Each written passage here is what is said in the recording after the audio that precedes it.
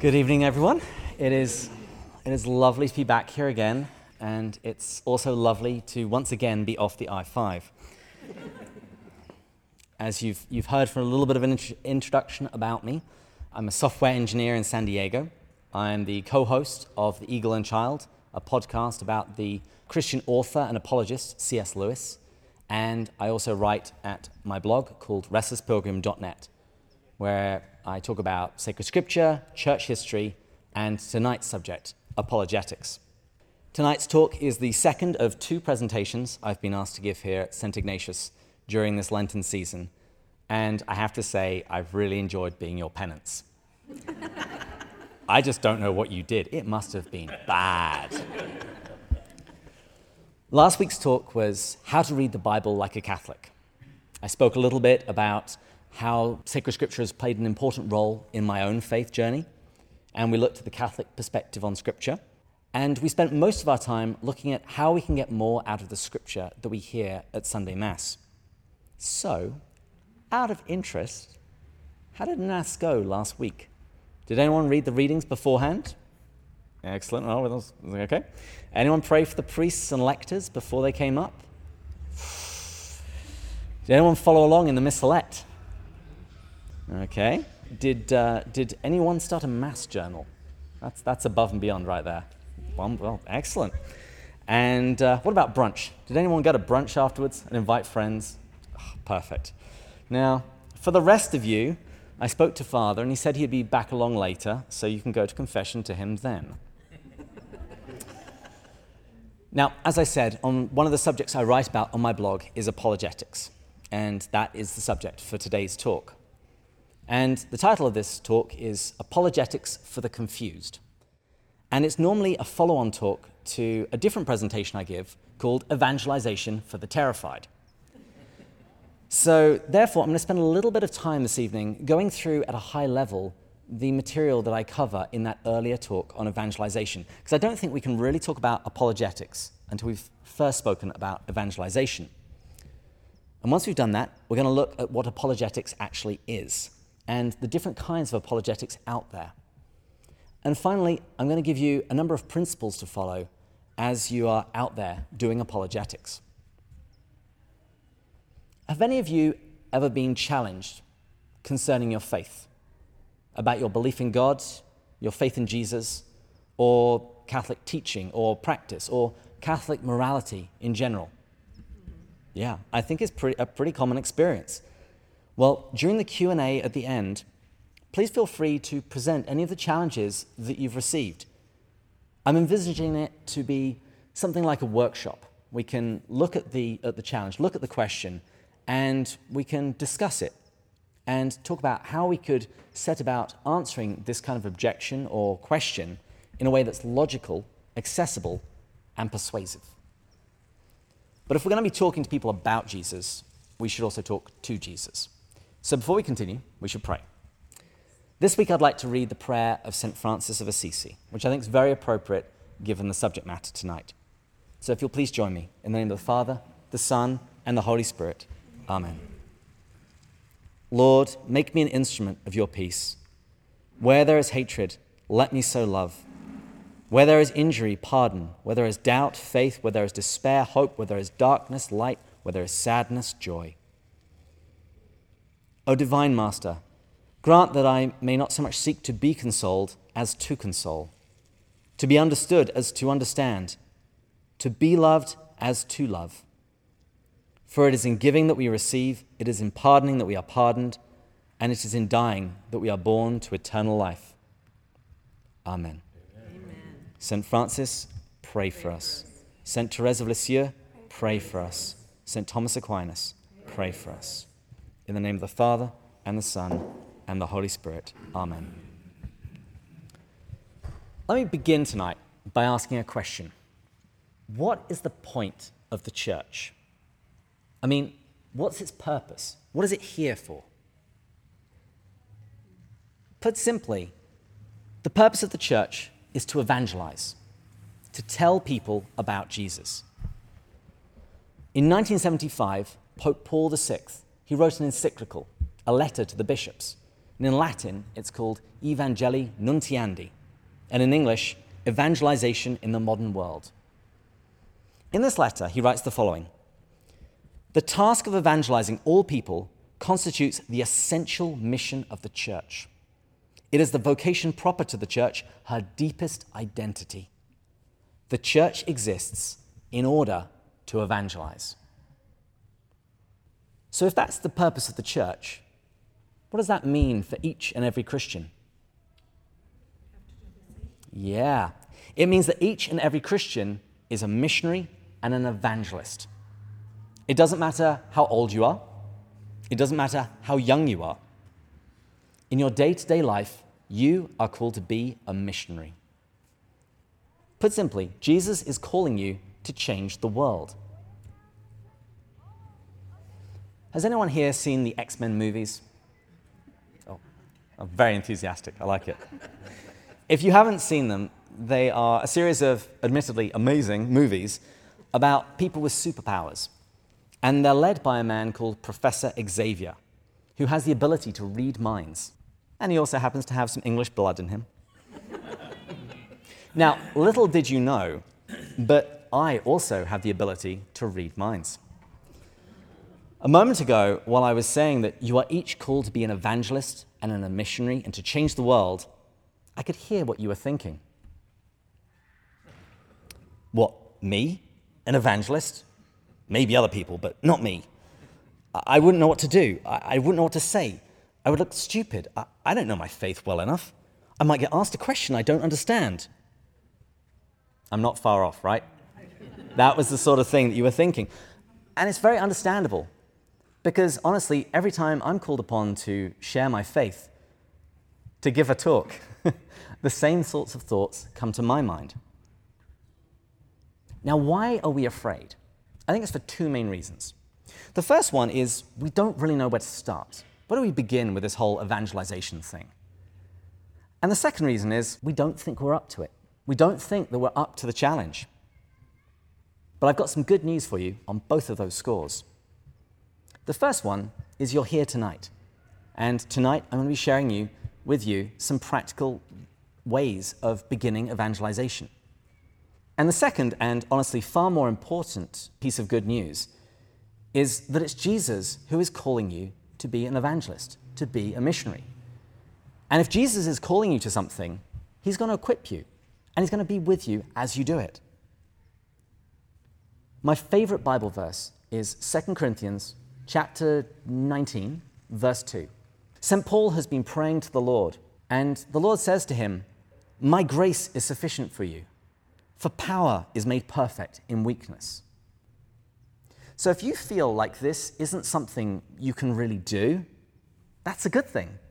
It leaves more room for God's grace and for the Holy Spirit to act. But what actually is evangelization? I would say it's anything that draws people closer to Jesus. Anything that communicates to people that they were made by God, that they're loved by God, and that God wants a relationship with them through his body, the church. And we evangelize in both word and deed, by what we say, but in particular by what we do. Because a life lived in stark contrast to the standards of this world speaks much more powerfully than some moralizing sermon. Actions are really important, but we have to be careful we don't delude ourselves. I know I've certainly done this for years. I would say, I don't preach with words. I preach by my actions. And then one day, one of my friends asked me, "Hey, David, what is it that you think that you do and the way that you live your life that causes other people to reconsider theirs? How is it that you live your life that people see Jesus so clearly in you?" Honestly, this question caught me completely off guard. So I had a quick think, and I came up with it. I am nice. My friend didn't look very impressed. So I had another quick think. I'm also polite. I am nice and polite. That's how I evangelize. Now, I'm not putting down being nice and being polite. These are good things. But I don't think it's going to quite cut it when it comes to the proclamation of the kingdom. Once again, let me quote Pope Paul VI. He says, "The good news proclaimed in the witness of life, sooner or later, has to be proclaimed by the word of life. There is no true evangelization if the name, teaching, life, the promises, the kingdom, and the mystery of Jesus of Nazareth, the Son of God, are not proclaimed." So actions are important, but we must not think that we will never need to speak. There will come a time. Here's something reassuring. I can promise you that each one of you has already been evangelical. Who here has seen an amazing movie or had a great meal at a restaurant? Did you check in on Facebook? Did you take pictures of the food and post it on Instagram? Did you talk to your friends about it and the people at work the following Monday? Now, why are we evangelical in those areas? Well, it's because we really truly believe that other people's lives would be better for knowing this. They really need to know the place to get the best taco. They need to know that the latest Star Wars movie is actually pretty good. So all we need to do is to be evangelical about Christ, the very thing we should be evangelical about, the most important thing in the world. Because Christ calls us onto an adventure that's greater than any movie. And he invites us to a meal that is better than any other meal that we could ever have, at the table of the Lord in the Eucharist. Perhaps it's worth thinking, why do we evangelize? It should simply be because we think Catholicism is true, and we think that other people's lives would be better if they became Catholic. Can we say that? Do I truly believe that Catholicism is true? Do I truly believe that I actually have something to share? Do I truly believe that the lives of others, both here and in eternity, would be better if they became Catholic? Because unless we can answer yes to all of those questions, we're going to have difficulty when we try and evangelize. How will we convince others if we ourselves are not truly convinced? Now, how do we evangelize? In the evangelization talk, I spend much more time on this. But since I'm using this primarily as a means to get to talk about apologetics, I'm just going to be brief. And feel free to ask about this in the Q&A if it particularly interests you. So how do we evangelize? By living a joy-filled Catholic life. And sometimes this means being countercultural, standing out from the crowd. And we evangelize by praying for opportunities to share our faith. Because not only is it more likely that we will have opportunities to share our faith, when they crop up, we will be ready. And by the way, I'm not talking about artificially crowbarring Catholicism into every conversation. It's not like I'm at work and ask somebody, "Hey, I'm going to the water cooler. Would you like a glass of water?" By the way, do you know who walked on water? Jesus, that's who. Hey, why don't you go to Mass? I think we can do a little better than that. Now, all of this is fine and wonderful up until the point that we meet some resistance and some criticism. And I think this is what scares a lot of us. And it causes us to never speak up in the first place. And that's a tragedy, particularly because this is where apologetics steps in. So what is apologetics? Apologetics has nothing to do with saying that we're sorry for something, which is probably a good thing, because I'm not very good at that.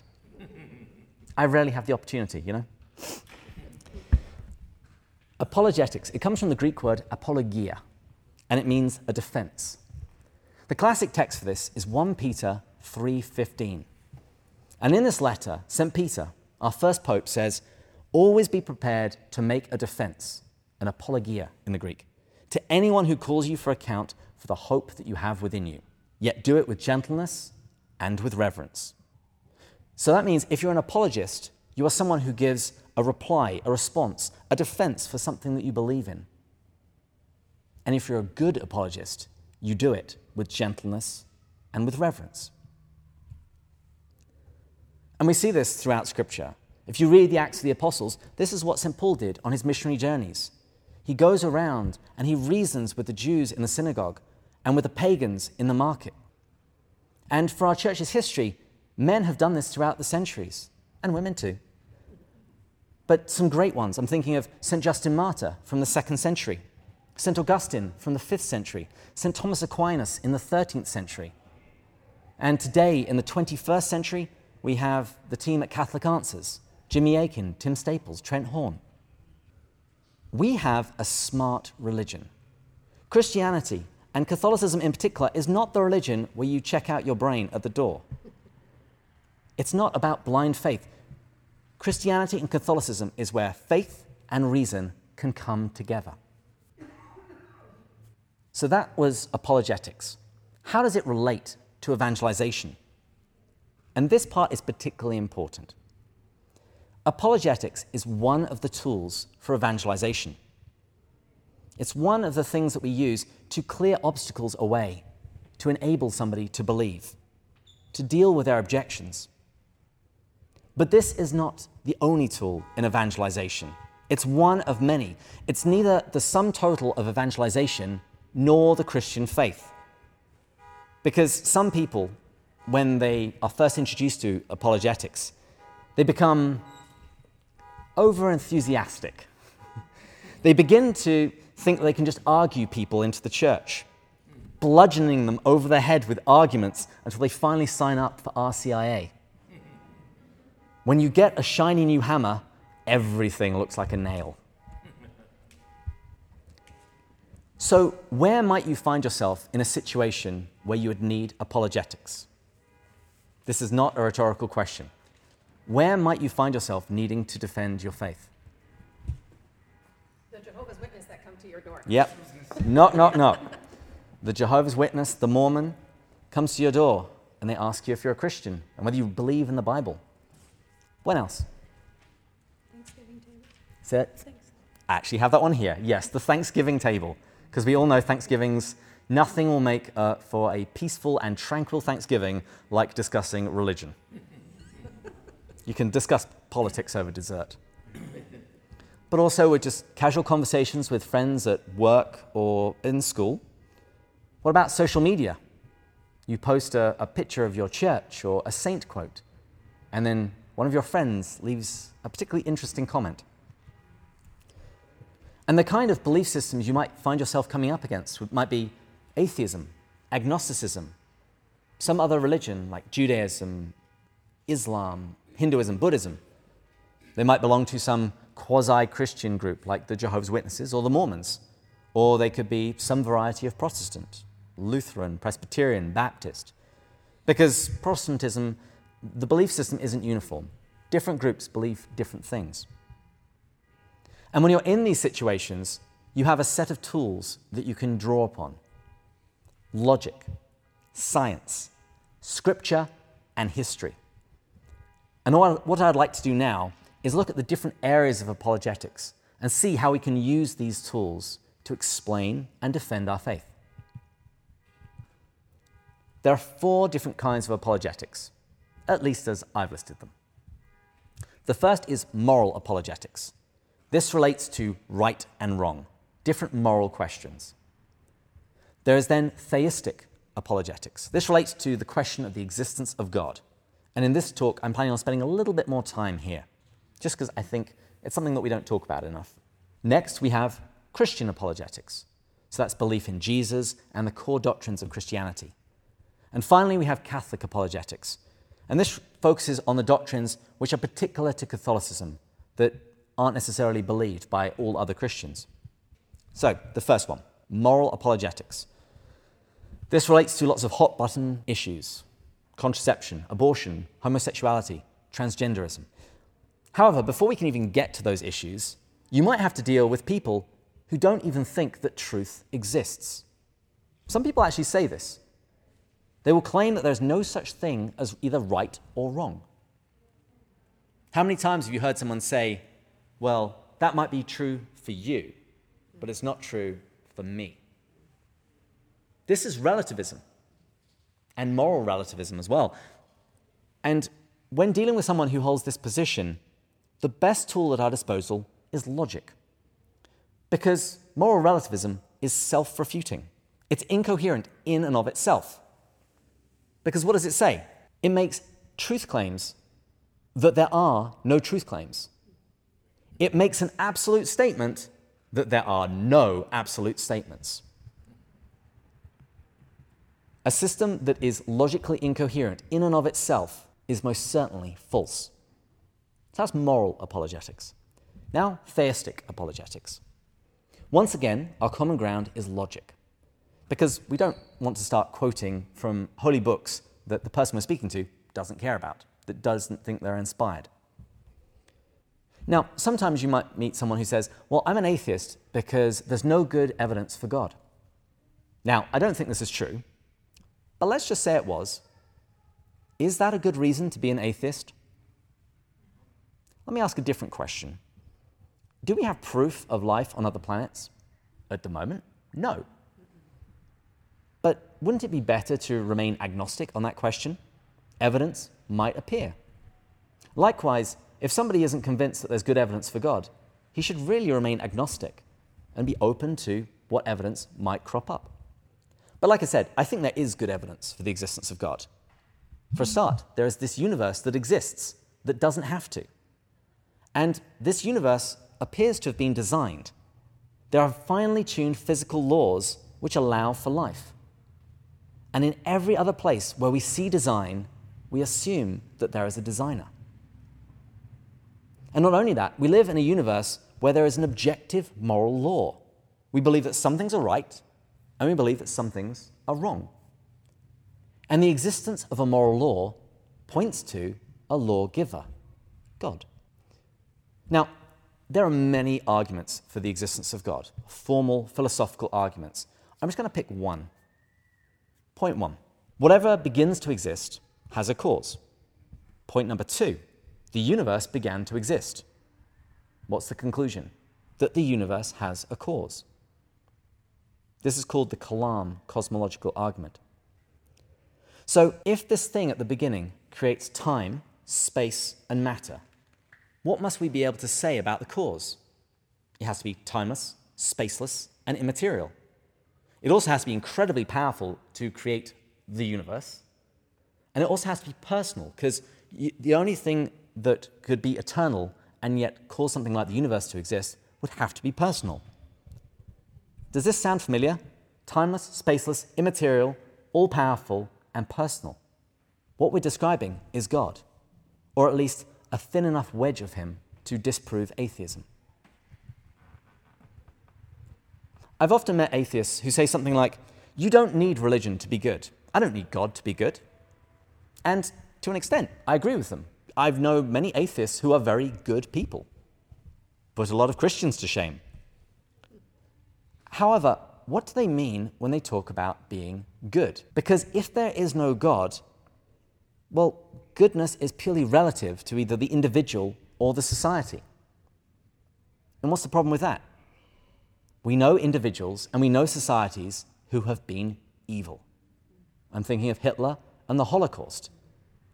Can we say those things were evil?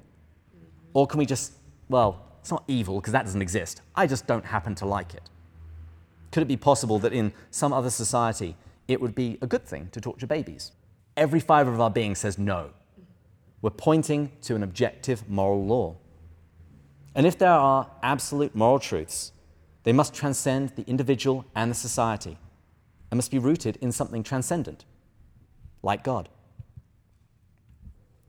No doubt you will have come across somebody that tells you that science explains everything.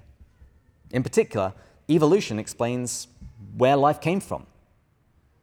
Now, Catholic teaching doesn't deny and reject outright evolution. The Church's position is that evolution may, in fact, explain where our bodies come from. Actually, a little over a year ago, I was walking across Spain. I was doing the Camino de Santiago. It's a pilgrimage, and I happened to bump into an atheist while I was there, as you do. And I asked him why he was an atheist, and he said he was an atheist because of the Big Bang and evolution. And so I explained to him that you don't have to reject evolution in order to be a Christian. And the Big Bang, the first person who formulated that was Father Georges Lemaitre, a Catholic priest and scientist. You're welcome. However, all this begs the question, why do we live in a universe where something like evolution could exist at all. The odds of living in a universe where such a thing is possible is like, it's got the same probability as correctly choosing a random atom in the universe. Which is more likely? That all this happened purely by chance, or the more intuitive idea, there's a designer. I don't want to end this section without talking about the problem of evil, because I think this is an exceptionally powerful argument, at least emotionally. I think intellectually, it's not quite so great. But the argument goes like this. If God is all-knowing, all-powerful, and all-good, how can evil exist? Isn't it just logical to conclude that he doesn't? But what is evil? Evil isn't a thing. It's a privation, a twisting, an absence. Things aren't the way they're supposed to be. But if we say there is a way that things are supposed to be, that implies that there's a designer. It implies that there is a God with a plan. And what evil is a departure from that plan. So what initially seems to be like an argument against God actually turns out to be an argument in favor of God. But doesn't this at least prove that he's not good? Or maybe not all-powerful? I think it's first important to remember that things like courage can only exist in a universe where there is danger and free will, where people can choose the good or they can choose the evil. Even with hurricanes and earthquakes, if all human beings really truly did love their neighbor as themselves, this place would be a paradise. But also, Christians have always said that God will allow evil in order to bring out a greater good. Our example, par excellence, the cross. What seems to be the most horrific thing was actually the means of our salvation. There's a story I like to tell. A man, he was a farmer, he had a number of horses, but one day, one of the fences broke and all the horses got out. And everyone in the village said, "Oh, what a tragedy, how terrible." The farmer said, "Maybe, we'll see." Then, the next day, the horses came back, and they brought with them a number of wild horses. And everyone in the village said, "Oh, how wonderful, how great." And the farmer said, "Maybe, we'll see." The next day, his son was breaking in one of these wild horses, and the horse bucked him, and he fell and broke his leg. And everyone in the village said, "Oh, what a tragedy." And what did the farmer say? "Maybe, we'll see." The next day, the army came through their village, conscripting all the young men to go and fight in a war. But because his son had a broken leg, they had to leave him. The argument from evil, it only has real strength if the atheist can prove that God cannot bring a greater good out of some tragedy. And the thing is, we are often so poorly placed to be able to see the greater good that could come out of something terrible. I'm sure we see it sometimes. I'm sure each one of you can think of something in your life that initially seemed like a terrible disaster, but something wonderful actually came out of it. And so we sort of have to assume that that can be the case, even when we see that there's no good thing coming out of our current tragedy. Sometimes it might take even longer. Trent Horn from Catholic Answers told this story once in a debate. He said there was this woman who had the once-in-a-lifetime trip to travel to America. This was quite some time ago. She was in England and she had the opportunity to travel to America, but her parents wouldn't let her go. She wept. She complained. This was the worst thing. Why did they hate her? I'm sure none of you have ever said anything like that to your parents. But what if I told you that she was planning to travel to America by boat? And what if I said that the name of that boat was the Titanic? I mean, sure, she'd have got to meet Leonardo DiCaprio, but still. And Trent is particularly grateful that that girl's parents wouldn't let her go, because he ended up marrying one of her descendants.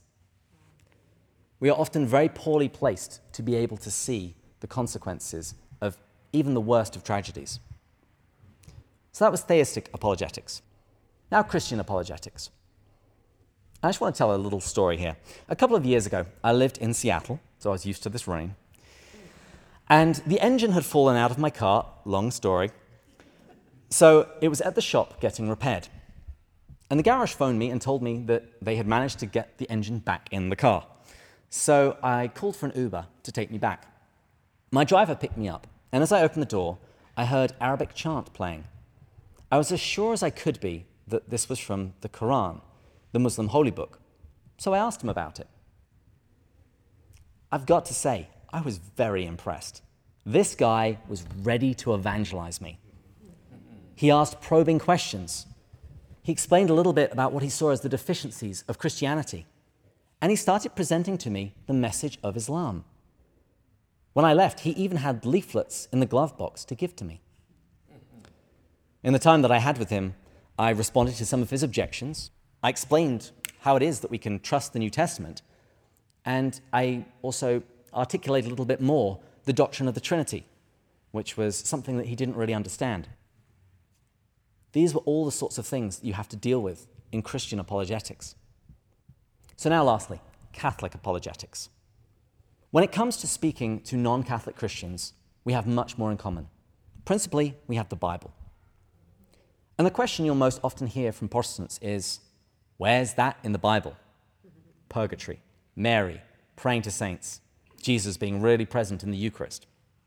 And they ask this question because virtually all Protestants believe in some form of sola scriptura. This is a doctrine that the Bible, and the Bible alone, is the sole infallible source of truth regarding the faith. Like I say, different denominations apply this doctrine a little differently. But either way, it's problematic for three reasons. The first is the Bible nowhere claims this doctrine. Nowhere does it teach it. Secondly, this is not how Christians have operated in history, long before the Reformation. And finally, it's logically inconsistent because the Bible doesn't tell you which books should be in the Bible. In fact, most Protestants typically don't know really where the Bible came from. It was discerned by Catholic theologians, by the early church fathers, and proclaimed and declared by Catholic councils. Just one last point about speaking to Protestants. Know your Bible. Many Protestants are under the impression that Catholics don't care about the Bible. Show them that we do. And if you want to learn how to do that, look on my blog, restlesspilgrim.net. This weekend, I'm going to be uploading last week's talk. And I've got other talks there about how we can come to know the Bible better. So those are each of the different areas of apologetics. And I'd like to spend the rest of our time looking at some guiding principles to follow when you are conducting apologetics. Because honestly, we could do a week-long intensive course on just each one of those areas. There's many more things to say. There are common rebuttals that I would also like to address, but we're a little short on time, and I eventually have to go back to San Diego. Principle number one. Everybody please say, listen. Listen. Catholics, I said, the thing that makes us great is we say things in unison all the time. Everybody please say, listen. Listen. There we go. This is probably the most important thing in apologetics, listening. And that means not interrupting. And paying close attention to what someone is saying achieves two things. Firstly, it really helps you understand that person's core objection. I've lost track of the number of times that someone has tried to refute my faith, but they're addressing an issue I don't care about, something that's non-essential. So when you listen, you get to see what someone really cares about. What is the issue over which their objection turns? And the second thing about listening is it earns you the right to speak later. I listen to you. Please give me an opportunity to respond. And when it comes your turn to speak, I recommend trying to re-articulate the core argument that you've just heard. Because sometimes if you ask somebody what you think of the Catholic Church or why aren't you Catholic, you're going to be sitting there for a while as they talk. You need to boil it down. And when you re-articulate their argument, it shows that to them that you've been paying attention. You've been listening. And when you do get to speak, don't lecture. Answer the questions that they've asked and present some of your own. Speaking of which, principle number 2. Everyone please say, ask questions. Ask questions. I said ask questions. Ask questions. Doesn't that sound nicer? Don't tell someone what they believe. Ask them questions. It's called the Socratic method. And when you hear the gospel proclaimed on Sunday, you'll hear Jesus doing this all the time. He asked questions. Questions are your best friend because it reduces the level of hostility. Rather than simply saying, well, that sounds stupid, you might say, how would you respond to somebody if they pointed out this problem with what you've just said? Or, you're just making that up. Instead, you could say, on what are you basing that assumption? And asking questions moves you from the hot seat into the conversational driving seat. You get to direct the question. And when you ask questions, you allow people to discover the truth for themselves. And they're likely to be much more receptive to that than you simply telling them. And honestly, the best questions you can ask are, what do you believe? Why do you believe that? And how do you know it's true? Principle number 3, keep your cool. Keep your cool. When you're debating somebody, when you're talking about something, when you're discussing an issue that's particularly close to your heart, it's very easy to get frustrated and therefore angry. You begin to view the other person as the enemy. And this is the wrong attitude. You should just walk away, straight away. First and foremost, you need to see this other person as a beloved child of God, a fellow bearer of the divine image. So therefore, use their name. Look them in the eye. Smile. Show some teeth. And agree with them as much as possible. It's very rare you'll find somebody that you disagree with them about everything. If there are points of agreement, nod. Say, uh-huh. That way you can form a basis. You can find some common ground before you move on to the issues where you disagree. It's not a one-time encounter or a contest. It's not something that you win. You are there to share some truth with somebody that you hope will benefit them. If you're not there for that reason, you're doing apologetics wrong and you should just go home. We don't just want to be right, we want to bring people closer to Jesus. And someone who exemplifies this perfectly is my friend Joy. A while ago, I wrote about an interaction I had with some Jehovah's Witnesses who came to my door. And afterwards, I was speaking with Joy, because we were in the same Bible study, and she said, yeah, I don't really want to do that. And then she told me what she does when they turn up. She first of all says, I think it's wonderful that you care so much about your faith, that you're willing to get up early while I'm still in bed and go around people's doors and share your faith. But I should probably tell you, I'm Catholic and I love being Catholic, so you're probably wasting your time. But it's really hot out. Would you like to take some water with you as you go? Anyone who comes to her door will know that they have been treated with dignity and respect by a Catholic. She has shown Christ to them. And if any of you have ever done any door-to-door work, you'll know that you get a lot of verbal abuse and you have a lot of doors slammed in your face. Now, I've met some people that say, I'm not into all this softly stuff. You just got to tell people how it is. Honestly, I think that's just an excuse to be obnoxious. By being aggressive, you might prove more than you expect. You might prove, beyond a shadow of a doubt, some Catholic doctrine. But you might have also proved to the other person that Catholics are arrogant, angry, and they're just complete jerks. We want to win the argument, but we don't want to lose the soul. We want to take away obstacles, not add new ones. We want to demolish arguments and not people. And if you remember, St. Peter wrote that when we give our answer, we are to do it with gentleness and with reverence.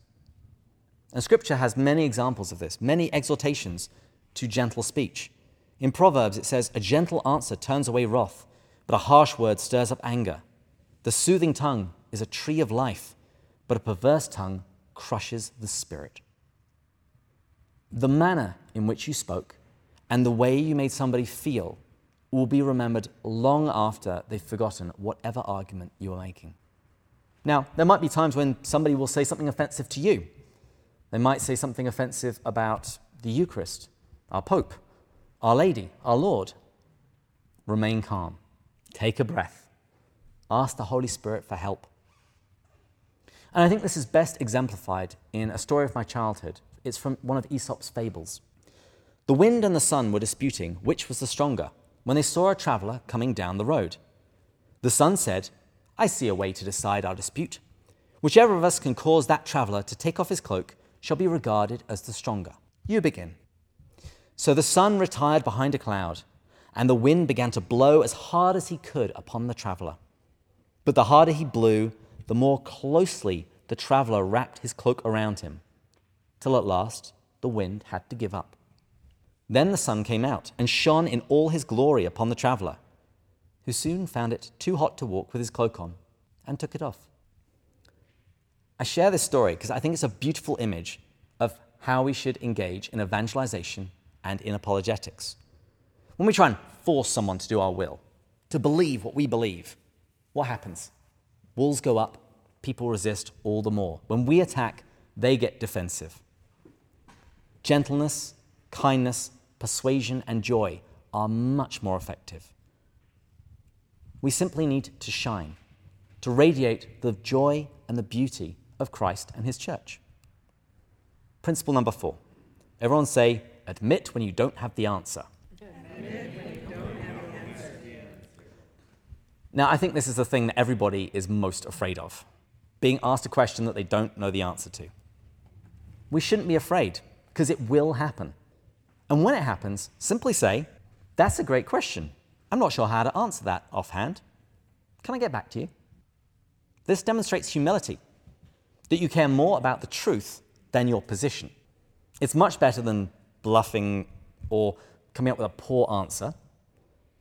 But make sure that you do follow up, though. Make sure you do go looking for the answer, and be confident.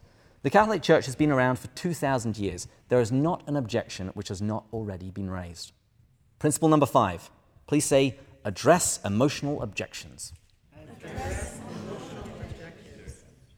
Not all objections to Christianity, God, and Catholicism are intellectual.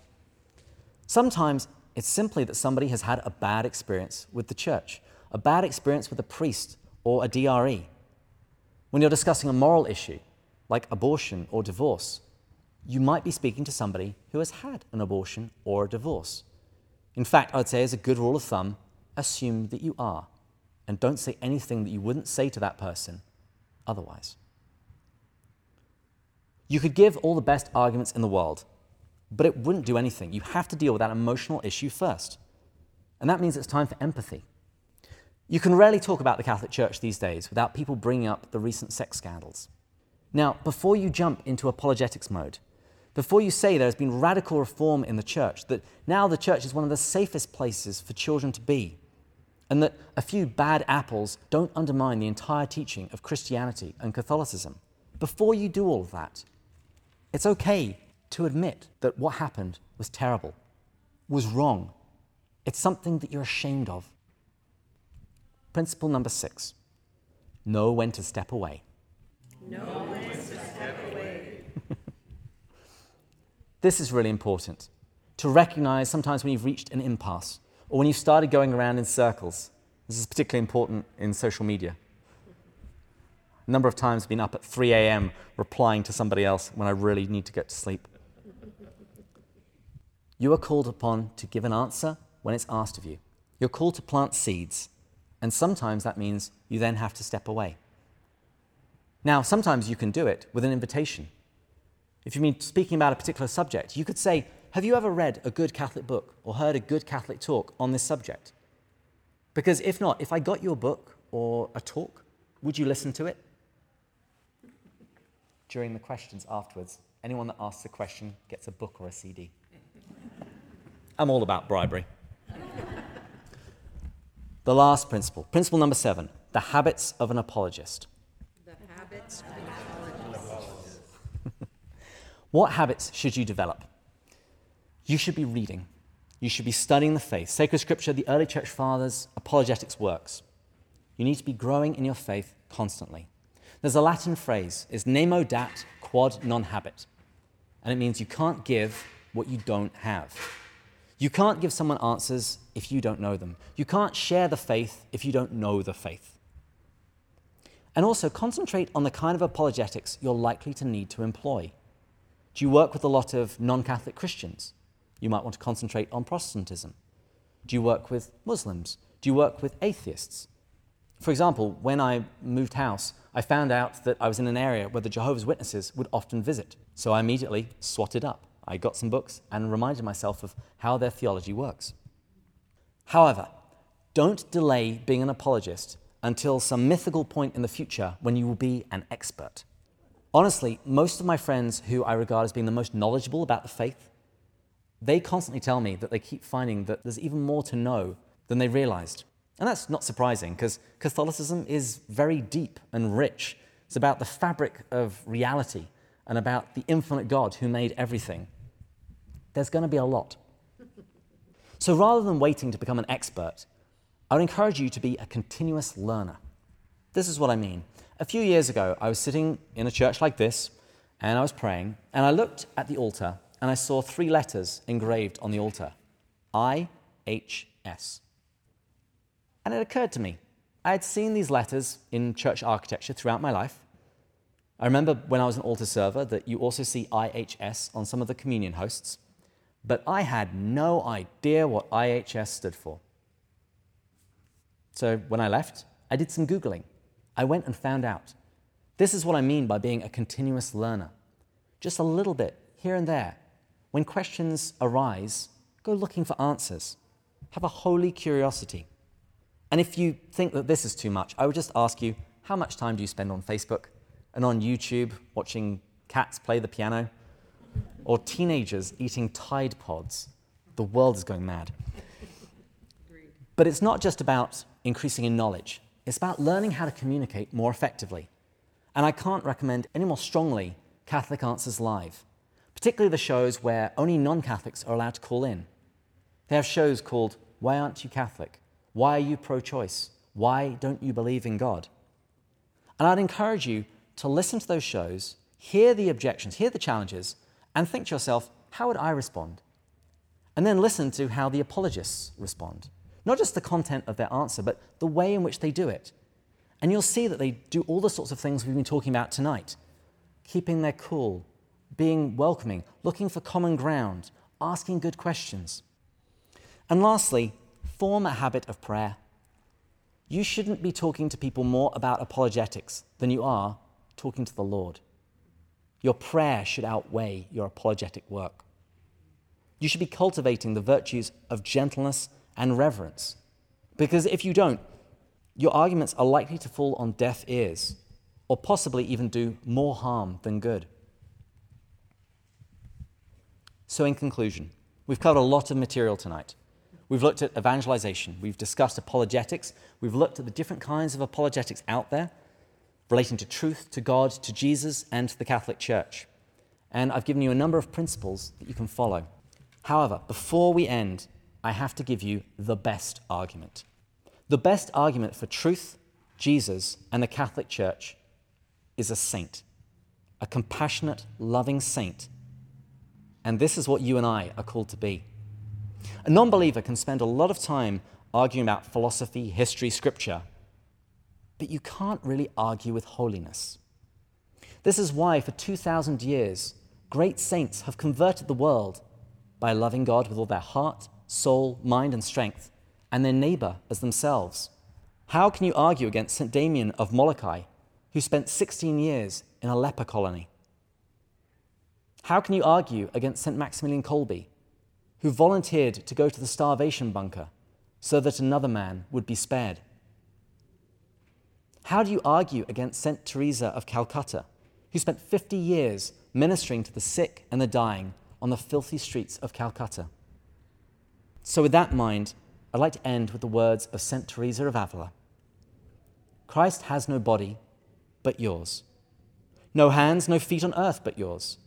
Yours are the eyes with which he looks compassion on this world.